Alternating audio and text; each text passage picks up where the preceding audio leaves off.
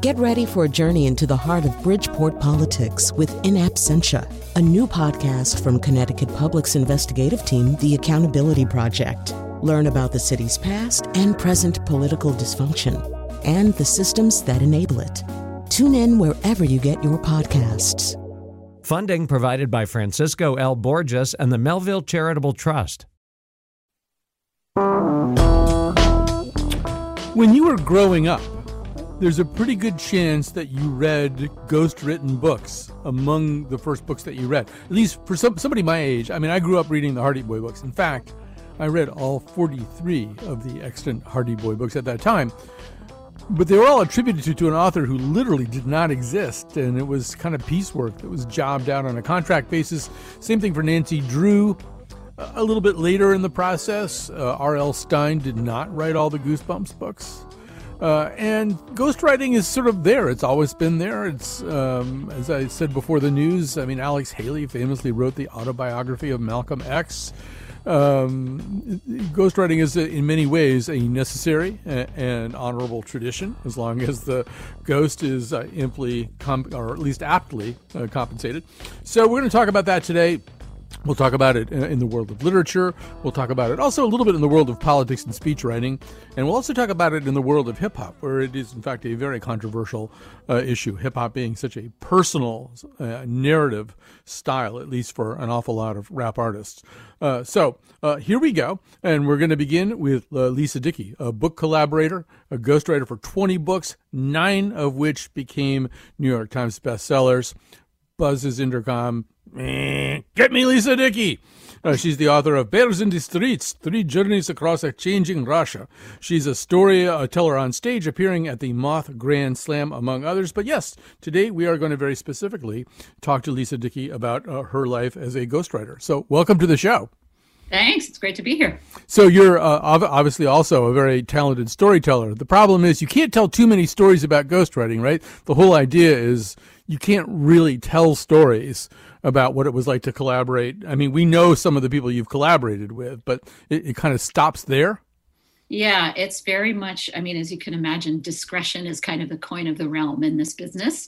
You talk to a lot of people, they tell you a lot of things, and, it just goes into the vault.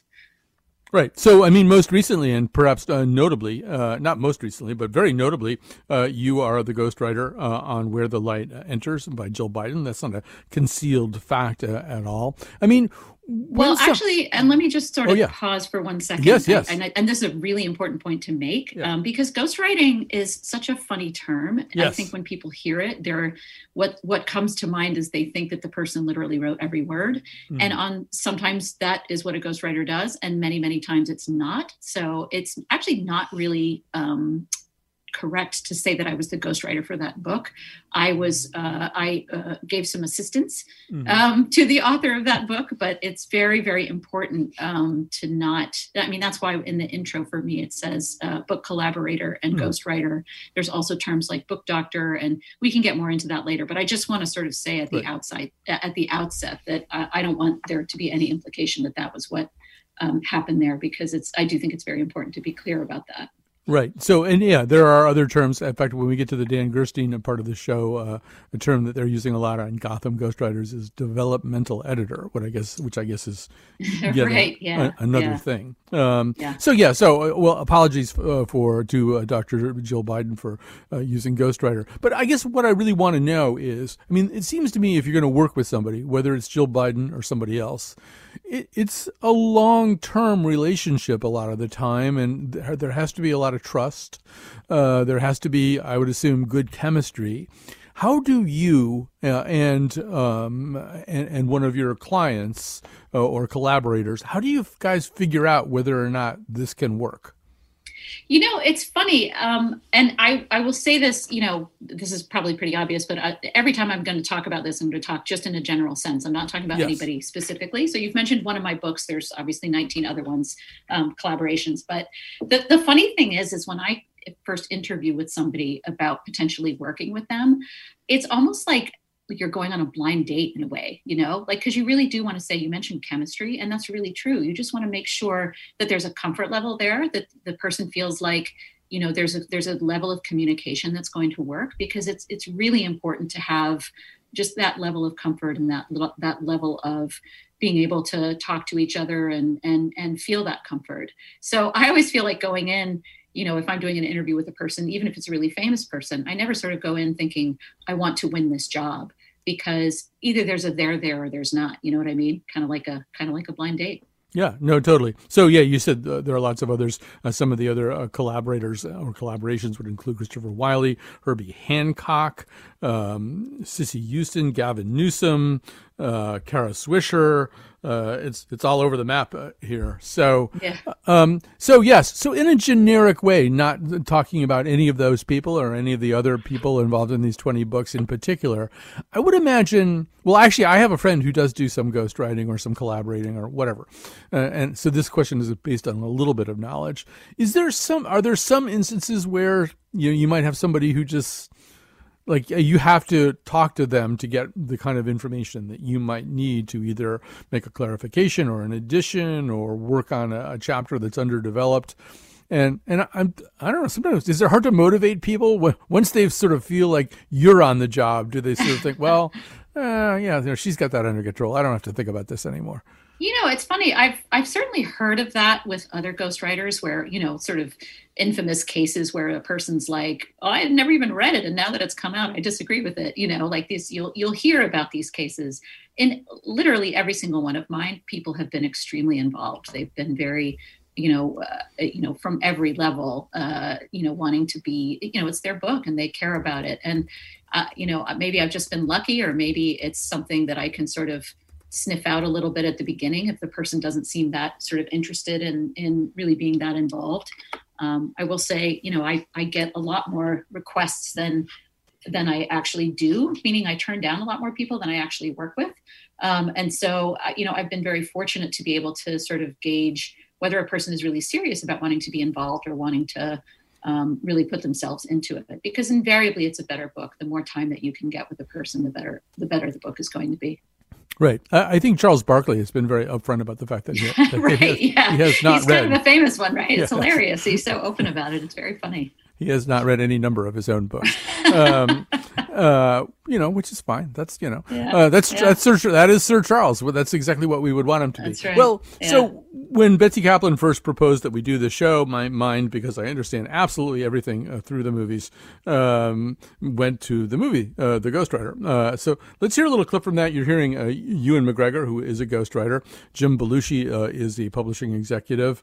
You'll also hear the ghostwriter's agent talking about this project. Perhaps you can enlighten us and tell us what exactly you're going to bring to this project? Nothing. No, I'm not going to pretend to be someone I'm not. You have my CV. His last effort was the autobiography of a magician. I came, I soared, I conquered. Yeah, and it went straight to #1. So. After you turned it down, Roy. Look, I don't read political memoirs. Who does? And I gather you spent $10 million in this book. Well, how much of that are you going to see back? 2? 3? It's bad news for your shareholders. And it's worse news for your client, Mr. Kroll. Adam Lang, he wants a place in history, not in the remainder tables. Oh, please. It's because I know nothing about politics that I'll ask the questions that get right to the heart of who Adam Lang is.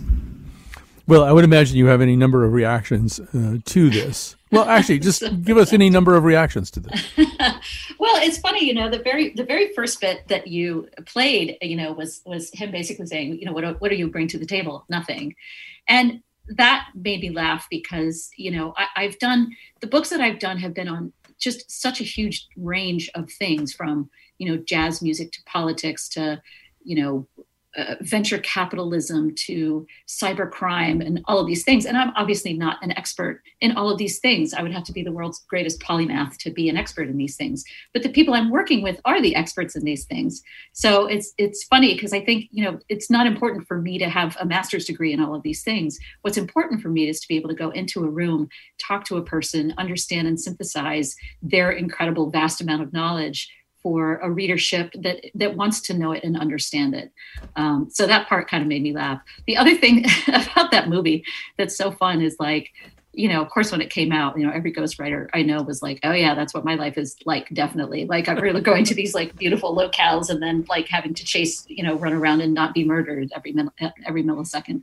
So it was a fun movie to watch. But anyway, yeah, that part of it is really true.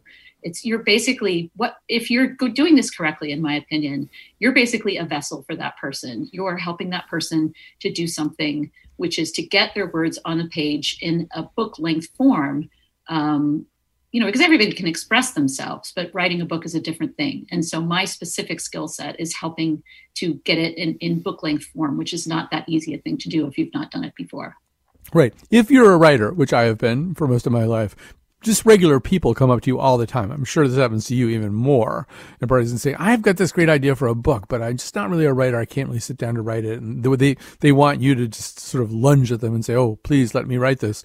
All the time. Yes. But the truth is, if their name isn't Herbie Hancock, it's probably not even really worth having this conversation. You'll write your own damn book. So we're doing a show about Tom Stoppard next week. So Stoppard famously, has been a script doctor, which is different, but similar. And in some instances, he has chosen to receive no credit, at least no screen credit for the third Indiana Jones movie. He is believed, because he had a deal that was based on gross receipts, to have received $1 million for doing some work. But Sir Tom just felt like, wasn't maybe necessarily the kind of thing that he wanted any credit for. Is that ever the case for you? Would you always like to have the most visible credit, like be right there on the front jacket, or I don't know, do you have sort of a different continuum of feelings about that?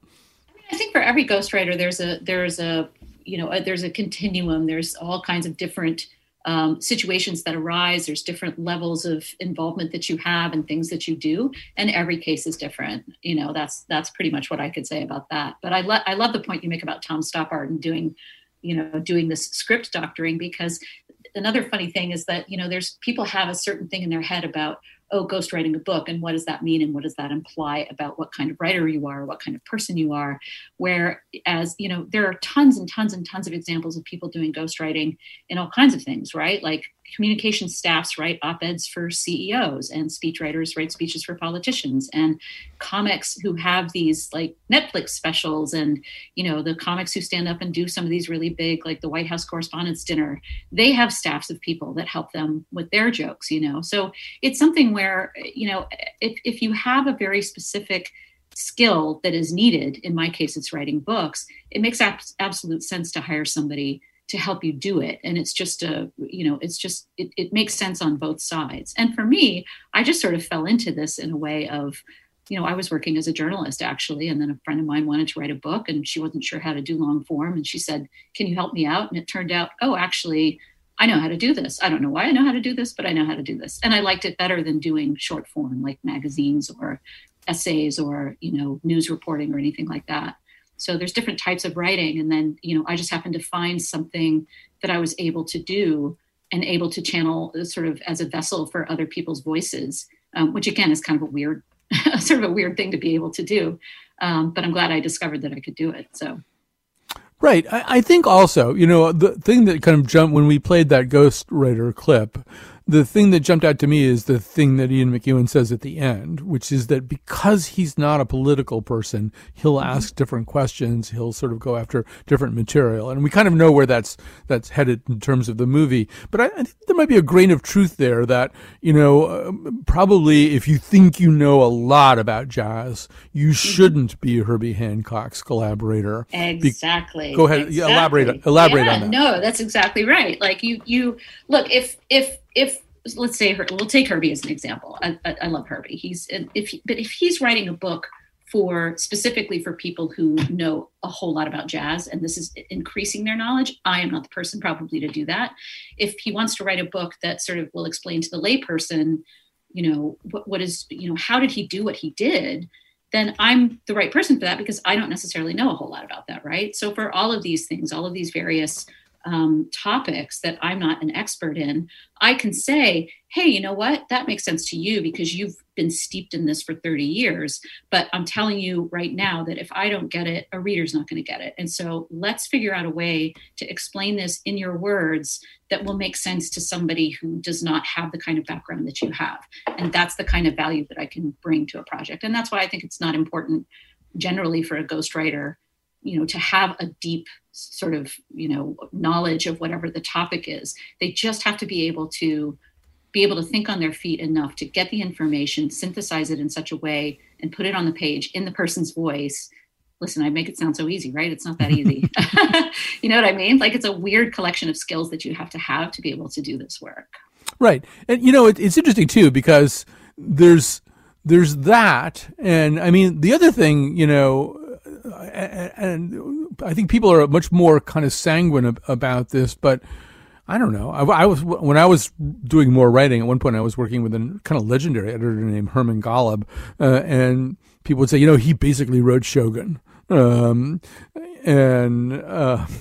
it's same thing, Maxwell Perkins and Tom Wolfe. There's a sense that editors can in fact intrude so significantly in the process that they become collaborators with their writers. But I don't know that writers are necessarily as uncomfortable with that, or accredited writers are as uncomfortable with that as maybe some people might be, having it be known that they had, a collaborative writer. Am I making any sense in terms of that distinction? Yeah. And, I like anything else, different editors are involved to different degrees. I guess, like, sort of famously, Raymond Carver's editor did so much on his stories that they didn't really resemble the original stories that Raymond Carver wrote.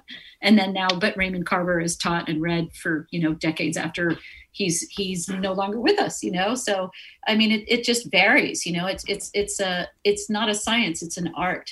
There's every possible permutation and iteration of collaboration that can exist between an author or a collaborator or a ghostwriter or an editor. Sometimes even agents get somewhat involved, It's just all a question of how do you put the best product on the page? And sometimes people will have different ideas about that, but it's like any collaborative effort. Some people, write movies together and make movies together and have an awful time of it. And then they're like, well, that's a great movie, but that that whole experience was terrible. And then others have a really great time doing it. It's like any other artistic endeavor, really.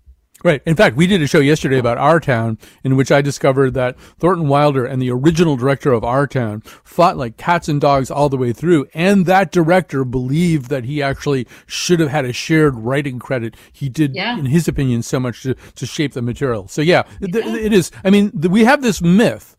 We have a myth of Raymond Carver as this writer, right? And this writer, and he writes these things, and they're so incredibly powerful, and he does it, right. And the things seem kind of, the short stories seem lonely, so you assume he must be doing it alone. And then Edward Norton leaves his superhero job to make a play based on, But anyway, I mean, the truth is, as you say, it is much, much more collaborative. So I have to ask the other question, which is, how do you make decisions about finding time for you, the writer? You've written your own books. I feel like you are going to write other books based solely on your own confession that for 9 glorious months you were a lounge singer in Japan. I would like to read that book when you write it. But how do you sort of figure that out? I mean, I'm guessing, some of these projects that you get involved with are pretty lucrative, but you also want to answer to your own muse at some point. Yeah, no, it's really true. I mean, I was very happy to, do my book Bears in the Streets, which I wrote and had published, 16 or 17 years into my ghostwriting career. And funnily enough, I had to sort of learn, like, what is my voice now? Like, I've been working so long on working with other people that, that's actually how I got into doing stage storytelling at the Moth. I took a storytelling class, actually, in Los Angeles most of the time. And I took a storytelling class. So I was like, well, who am I and what is my voice? And that was a really fascinating process to try to figure that out. Like, how do I write as myself? But I really enjoy writing as myself. I do intend to do more books, and I would like to do more books. But one of the things that's really appealing about doing the work that I do with people like some of the ones you mentioned, and I worked with Patrick Swayze on his book, and these books get into the hands of a lot of people. these books make a difference in people's lives. And for me, that's the holy grail. That's why I do it. I want to work on books that make a difference, that fill in a piece of history, or that tell you something that you didn't know even about yourself, that help you sort of connect with some part of yourself. So that part of it is just super, super fulfilling. And that's why I do it. But yeah, at some point I should definitely write about that. It was a French restaurant in Japan, the Brasserie Ichimonji, and I was a lounge singer there in the early 90s. It was a rather hilarious time. I want to know all about that, so definitely write it. So we have to transition here, but my dog Declan is very excited that I'm talking to you. He's got a memoir he's been working on. He's stuck with this whole chapter where they cut down a tree that he really liked, and it was very traumatic. So he said, "Get me Lisa Dickey." Tell Declan to hit me up. Yes, absolutely. Yeah. Cool. Once the pandemic is over, he'll do lunch with you. Lisa Dickey is a book collaborator, ghostwriter for 20 books, 9 of which became New York Times bestsellers. Also the author of Bears in the Streets, 3 Journeys Across a Changing Russia. Thank you so much for joining us. Thanks, Colin. This was fun. All right. So coming up in the next segment, there's sort of like almost, I don't know how to describe it, but kind of a supermarket almost for writers who want to do this kind of work and for people who need that kind of writer. We'll explain more on the other side.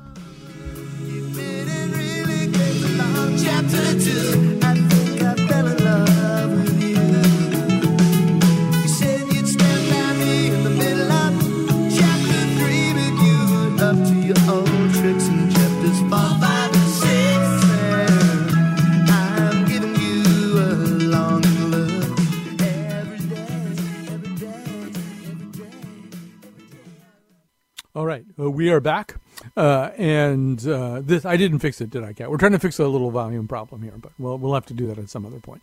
So, So, by the way, I think the barking was, if you read my newsletter, you know that I'm waiting for it's low. Hold on. We're going to try to fix this in real time right here. So. If you read my newsletter, you know that I'm waiting for a toilet flapper, like the little thing that flaps down over the hole inside the toilet tank. I think it might have come. I think that's what the barking was like. Is it better now, Kat?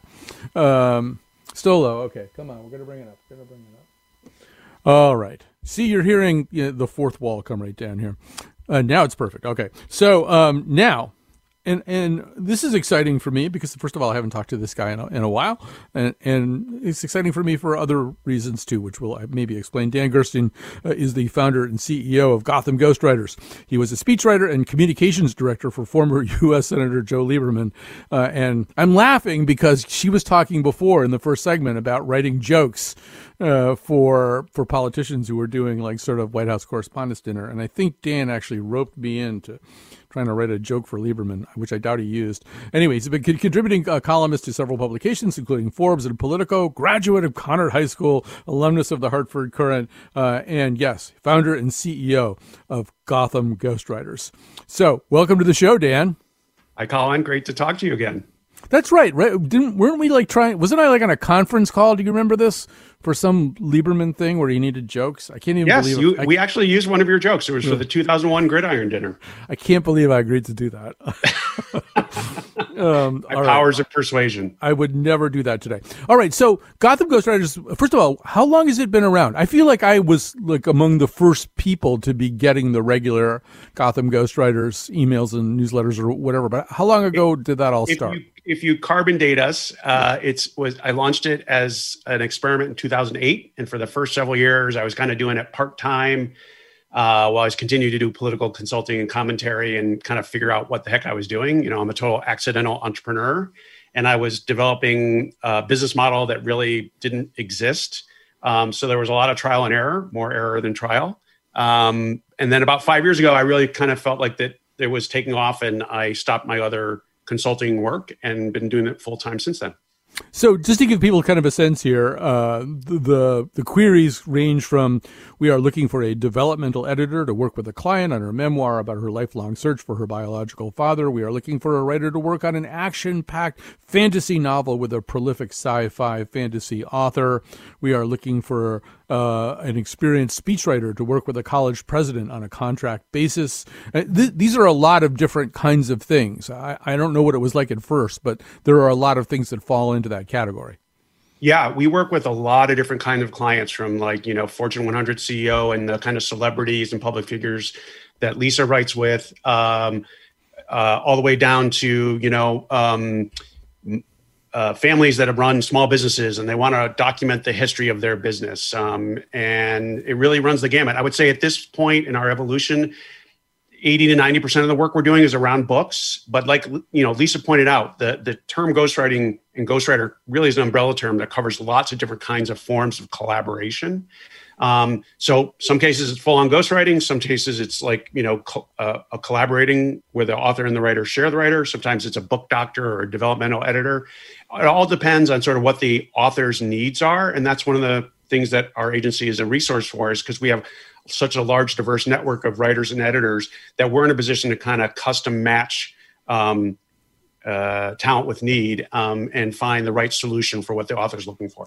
All right. So I should, by the way, so since I've been getting all of the emails since the beginning, I'm sure that's like thousands of emails, literally thousands of emails at this point. That's true. And I think I may have noticed occasionally, correct me if I'm wrong, that I'll see a pitch that's something like one of the ones that I just read, and then 2 or 3 months will go by and I'll see that same pitch again. And I always assumed that meant that it was sort of a marriage that didn't quite click, that you and your client might have thought you'd found the right writer and then not so much.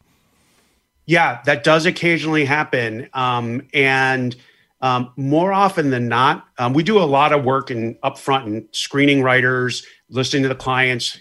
It's very much like Lisa pointed out, it's like a romantic relationship in dating, and we play the role of matchmaker. So we're trying to figure out how the two people will fit together. And when it doesn't work, a lot of times it's because the client or author really doesn't invest the time into actually talking to the writers we recommend, and will, be dazzled by someone's resume, but not think about the chemistry component. And that's more often than not when things go sour. Yeah, could you say a little bit more about either what has to be right or what has to be wrong about that conversation? All right, so you want them to look past the resume, have some conversations about this.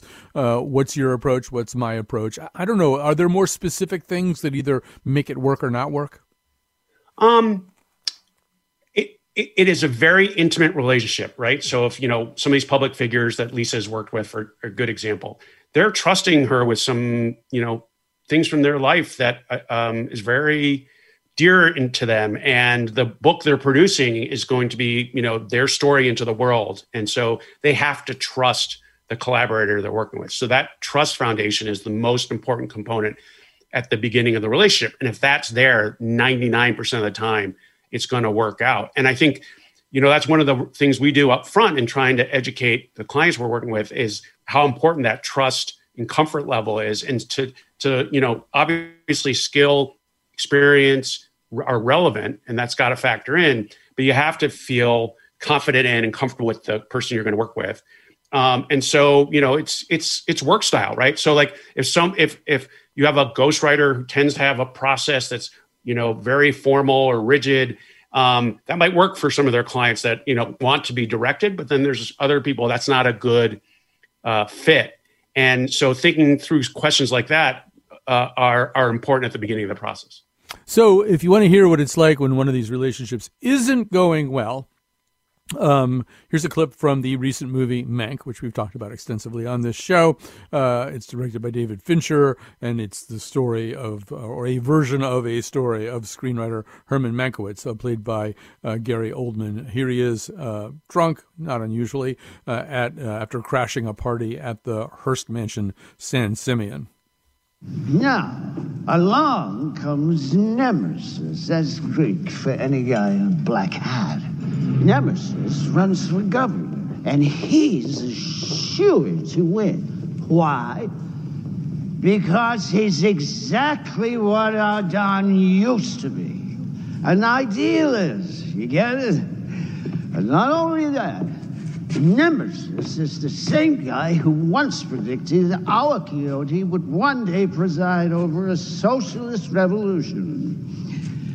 Our Quixote looks into the mirror of his youth and decides to break this glass, a maddening reminder of who he once was, assisted by his faithful Sancho, armed with all the black magic at his command. He does just this, destroying, in the process, not one man, but two. So a lot of pain there, and some of the movie, we should say, involves his work on Citizen Kane and the question of whether he's going to get credit for it. But there is, Dan, I think, even though more and more ghostwriters, collaborators are kind of openly celebrated, and yes, I mean now it's clear also some of the big franchise writers like Tom Clancy or James Patterson, they're not writing. In fact, I would be more likely to buy a book by James Patterson if I could be assured that he didn't write it. Wilbur Smith. It's pretty sure he didn't write it. He has a whole factory of writers set up. Right. But there's also still kind of a stigma, right? You're going to have people in your life who are going, well, why aren't you writing your own books? Why are you writing this guy's book? Yeah, I would say technically you're correct. There's a stigma in some quarters, but it's melting away more and more for a few reasons. One is, the internet has created this, expectation that we know everything, right? There's no secrets. There's no, everything's transparent, right? So we know who Obama's speechwriter was, this guy, John Favreau, and in short order, he became a celebrity. And as that's happened, I think, most people, it's just become very normal common knowledge that politicians use speechwriters, CEOs and celebrities use ghostwriters. And so that idea that it's, you're somehow cheating or you're claiming something that isn't your own, that really has largely dissipated. I would say the one quarter where it still exists is among very snobby literary writers who that idea of it being hackery has survived over time. I want to go back to we were mentioning about speechwriters, because I think, and you would be very close to this topic in a whole bunch of different ways, that I grant everything that you say, and it's certainly not hidden that, that pretty much 99% of Ronald Reagan's moments of eloquence were written by Peggy Noonan. The famous Challenger tragedy response speech was written from her. But there is, correct me if I'm wrong, I think there is sort of a code of honor or an unwritten code of ethics. Like Michael Gerson, who wrote a lot of terrific material for George W. Bush, including The Soft Bigotry of Low Expectations, which is just a terrific turn of phrase.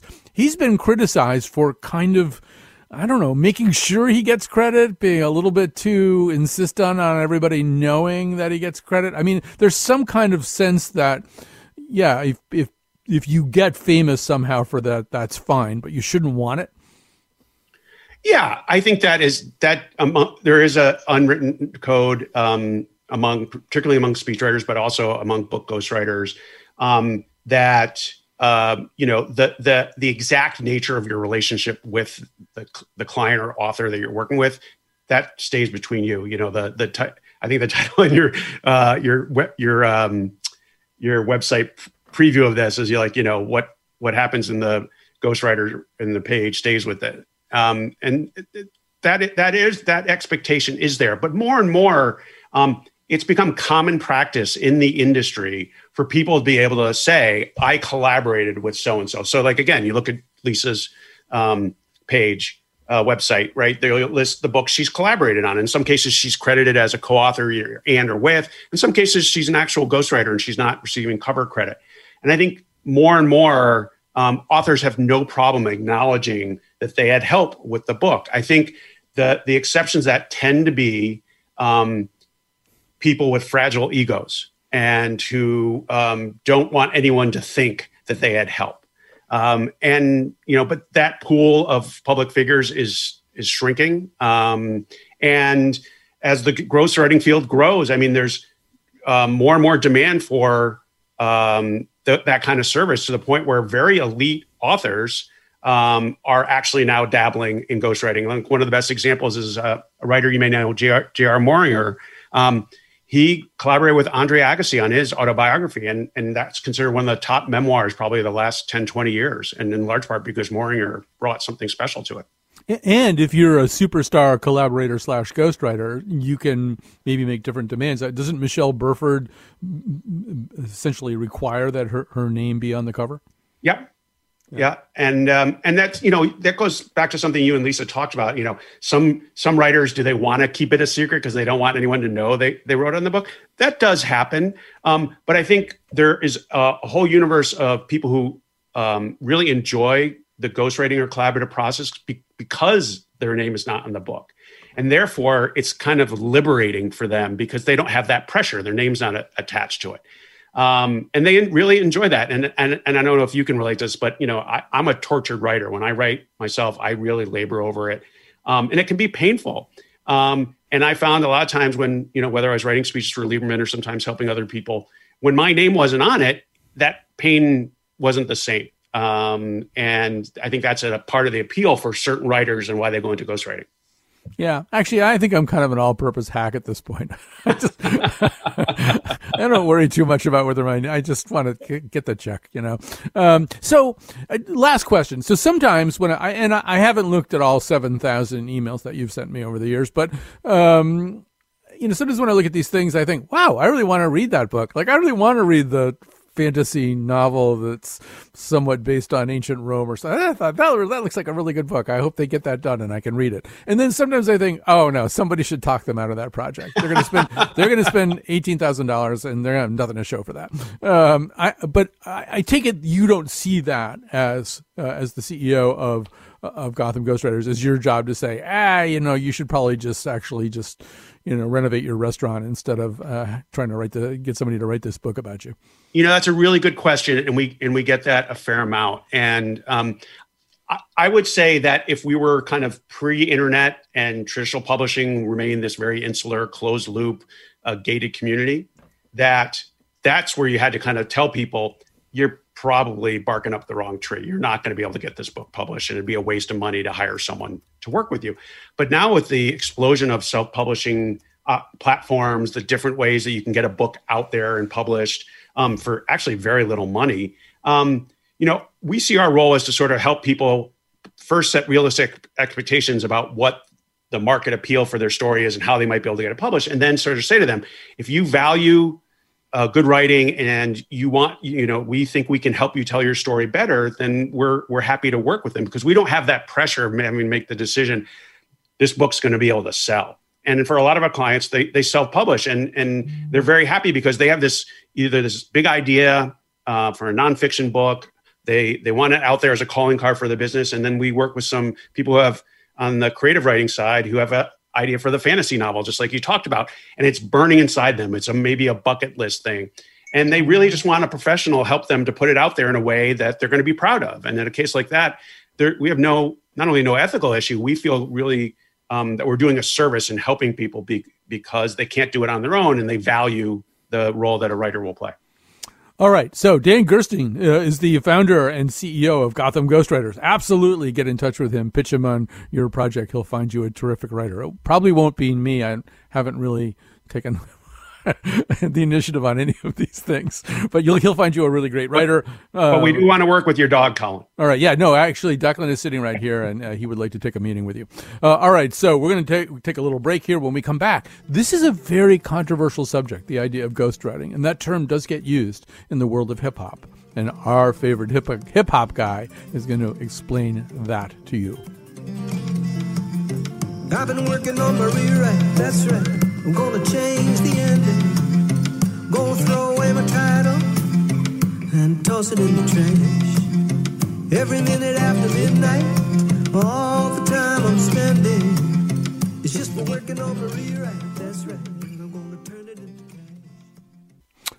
All right. So, first of all, we're back. Second of all, I have people to thank here today. Kat Pastor's there in the studio and is making everything sound great and making it possible. She's our technical producer. I should say that too. And will be making it possible for us to work remotely. Although I'm coming back to the studio soon.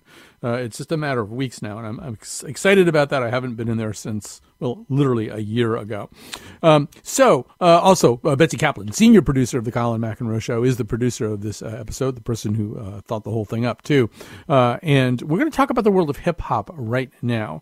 So before we introduce our guest here, he's been on the show many times, but not recently, which... that's not good. He should be on our show a lot more. But let's play a Kanye West tune, all right? So this is a song called Champion. Kanye West, obviously a great rap auteur and somebody who's written stuff for other people. But let's hear this song, Champion. Did you realize that you were a champion in their eyes? Yes, I did. So I packed it up and brought it back to the crib. Just a little something, show you how we live. Everybody doing it, but it ain't that serious. Mm-hmm. That's that. So if you gon' do it just like this. Did you realize that you were a champion in their eyes? You don't see just how wild the crowd is. So a rapper named Consequence told MTV's Rap Fix in 2011 that he, in fact, wrote portions of that song. This is not an unusual phenomenon. Sometimes it's a situation where the writer gets credit. We can give some examples of that as we go along too. But then sometimes not. Sometimes there's some real questions like, who wrote this and is this really your story? Joining us to explain it all, to break it down for us is Kaim, the rap poet, also known as Self Suffice, performs internationally, co-host of the Sound Minds podcast, and leads Make It Full-Time career coaching for professional artists. His use of hip-hop to educate has resulted in an award from President Obama and recognition from the New York Times and NPR. That's probably us, actually, maybe. And among other places. So welcome back to our airwaves, sir. What up, Colin? It's been a long time, and I'm glad to hear your voice, even though we can't be together. It's always a quantum leap. I always feel like I was just talking yesterday. So you've done this, right? You have, when called upon, written material for other rap artists? Yes. I was telling Betsy I have done that, and I don't feel any conflict when I do it. There have been people who had an amazing story to tell, but didn't have the words to tell it. But isn't a rapper almost by definition somebody who has the words to tell it? An MC. So I would say rap is an element of MCing. There's like 10 elements of hip hop culture. Hip hop culture's principles: peace, love, unity, and having fun, right? Mm-hmm. But the elements are like DJing, MCing, breaking. These are all ways to attain and be motivated by peace, love, unity, and having fun, coming from a group of people who didn't have that, in poverty in the South Bronx and the school arts programs being shut down, stuff like that. So it's not really just something you do. It's a way to achieve overcoming white supremacy, overcoming killing each other and killing people in your neighborhood through these things, right? So if you understand that context, it's by definition, you want to have pride in your story and tell your story if you're MCing. But everyone who's doing rapping, which is just something that MCs do to attain these principles, right? Rap, I mean, I was telling Betsy, a lot of people just use the brand names you're associated with, the trends you're associated with, how much money you're making right now as a proxy for judging whether it's okay or not okay to do things. But I will say one more thing before we go on. Yes, rapping and MCing is like, when you hear someone start to sing and from that first note, their vocal tone lets you know if they have it or not. Mm-hmm. Like American Idol or Apollo, it's like you're kind of looking at them skeptically and they go, wah! And everyone's like, oh, their voice. And then you just listen to the whole song. Well, that effectively in rapping is what we call conviction. If someone has something called conviction, believability, it sounds like they're telling their story. That's the equivalent of an R&B singer right? Hitting that tone where you're like, oh, they really sing. If someone sounds like they really mean what they're saying, then we give them props in MCing and rap. So do you think that there is some kind of component to this of judgment, either based on the form of hip hop itself, which may, have some critics of the genre as a whole, or based on race? I mean, for example, Drake has really been grilled about this whole question, which is sort of interesting too, because Drake writes stuff for other artists. There are Drake songs that Drake doesn't do, but he's really been put on the hot seat about this. Do you feel like he's put on the hot seat in a way that maybe another kind of artist, another race of artist might not be? Drake is a perfect example, because we all know that Drake is a singer and a rapper, right? Mm-hmm. And he does have knowledge of hip hop culture as well, even though he's like you would think that a lot of commercial successes don't. He does have that knowledge, and you'll catch him referencing and quoting artists like Dead Prez, Wu-Tang Clan, some of the legendary pioneers as well. I think that there is something that happens with Black art forms and Black artists, right? Where again, our whole country's history was that Black people were bought and sold as property. And there's this underlying notion that it's okay to punish Black people. So before we get into like the hip hop purists and the rappers and do we like ghostwriting or not, it's important to keep it in that context, right? It's never okay to take away someone's livelihood or murder or rape them or any of these heinous things because of what they do on a rap song, okay? We got to keep that in mind. It's not okay to dismiss people or cancel them or say them trash based on how much of their own songs they wrote. Right. Does that make sense? Yes. So we're going to have to go fast. Having said that, yes, Drake, anyone who's super successful in the art form is going to be held to a higher standard. Right. So whether we find out like someone wrote his song or whether we find out someone like shared a bar with him, it's going to be heavily scrutinized, because we're saying this is what we're basically saying at a high level. Who's the greatest MCs? Who stands up to critique of living their experience, writing about it, matching a beat, but also who is worthy to critique the next generation? And you might stand up to the critique of holding a note and performing something really well. But we want to know as a culture, when you're teaching the next generation, how can you critique that next kid coming up if you haven't done all those things? Right. So just very quickly here, I mean, there are purists within the genre itself. Here's Kendrick Lamar actually specifically addressing this question in King Kunta. I could dig rapping, but a rapper with a ghostwriter. But no for capping. Oh no!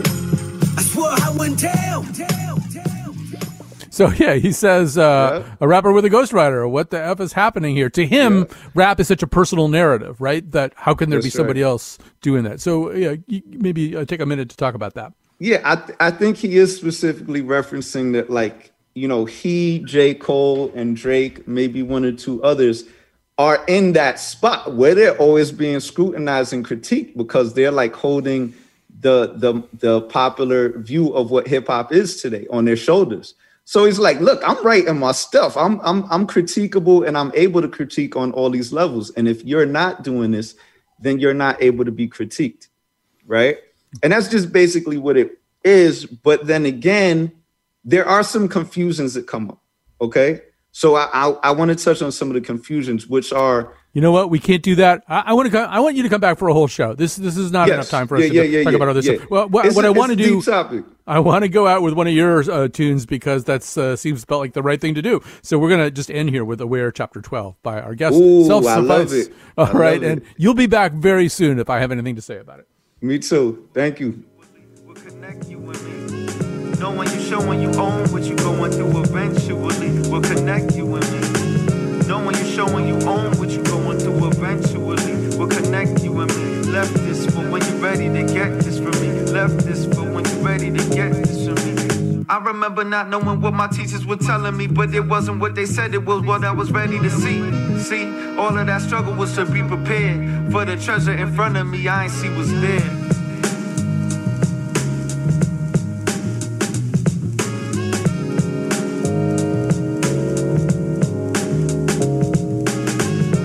I'll be where, be aware.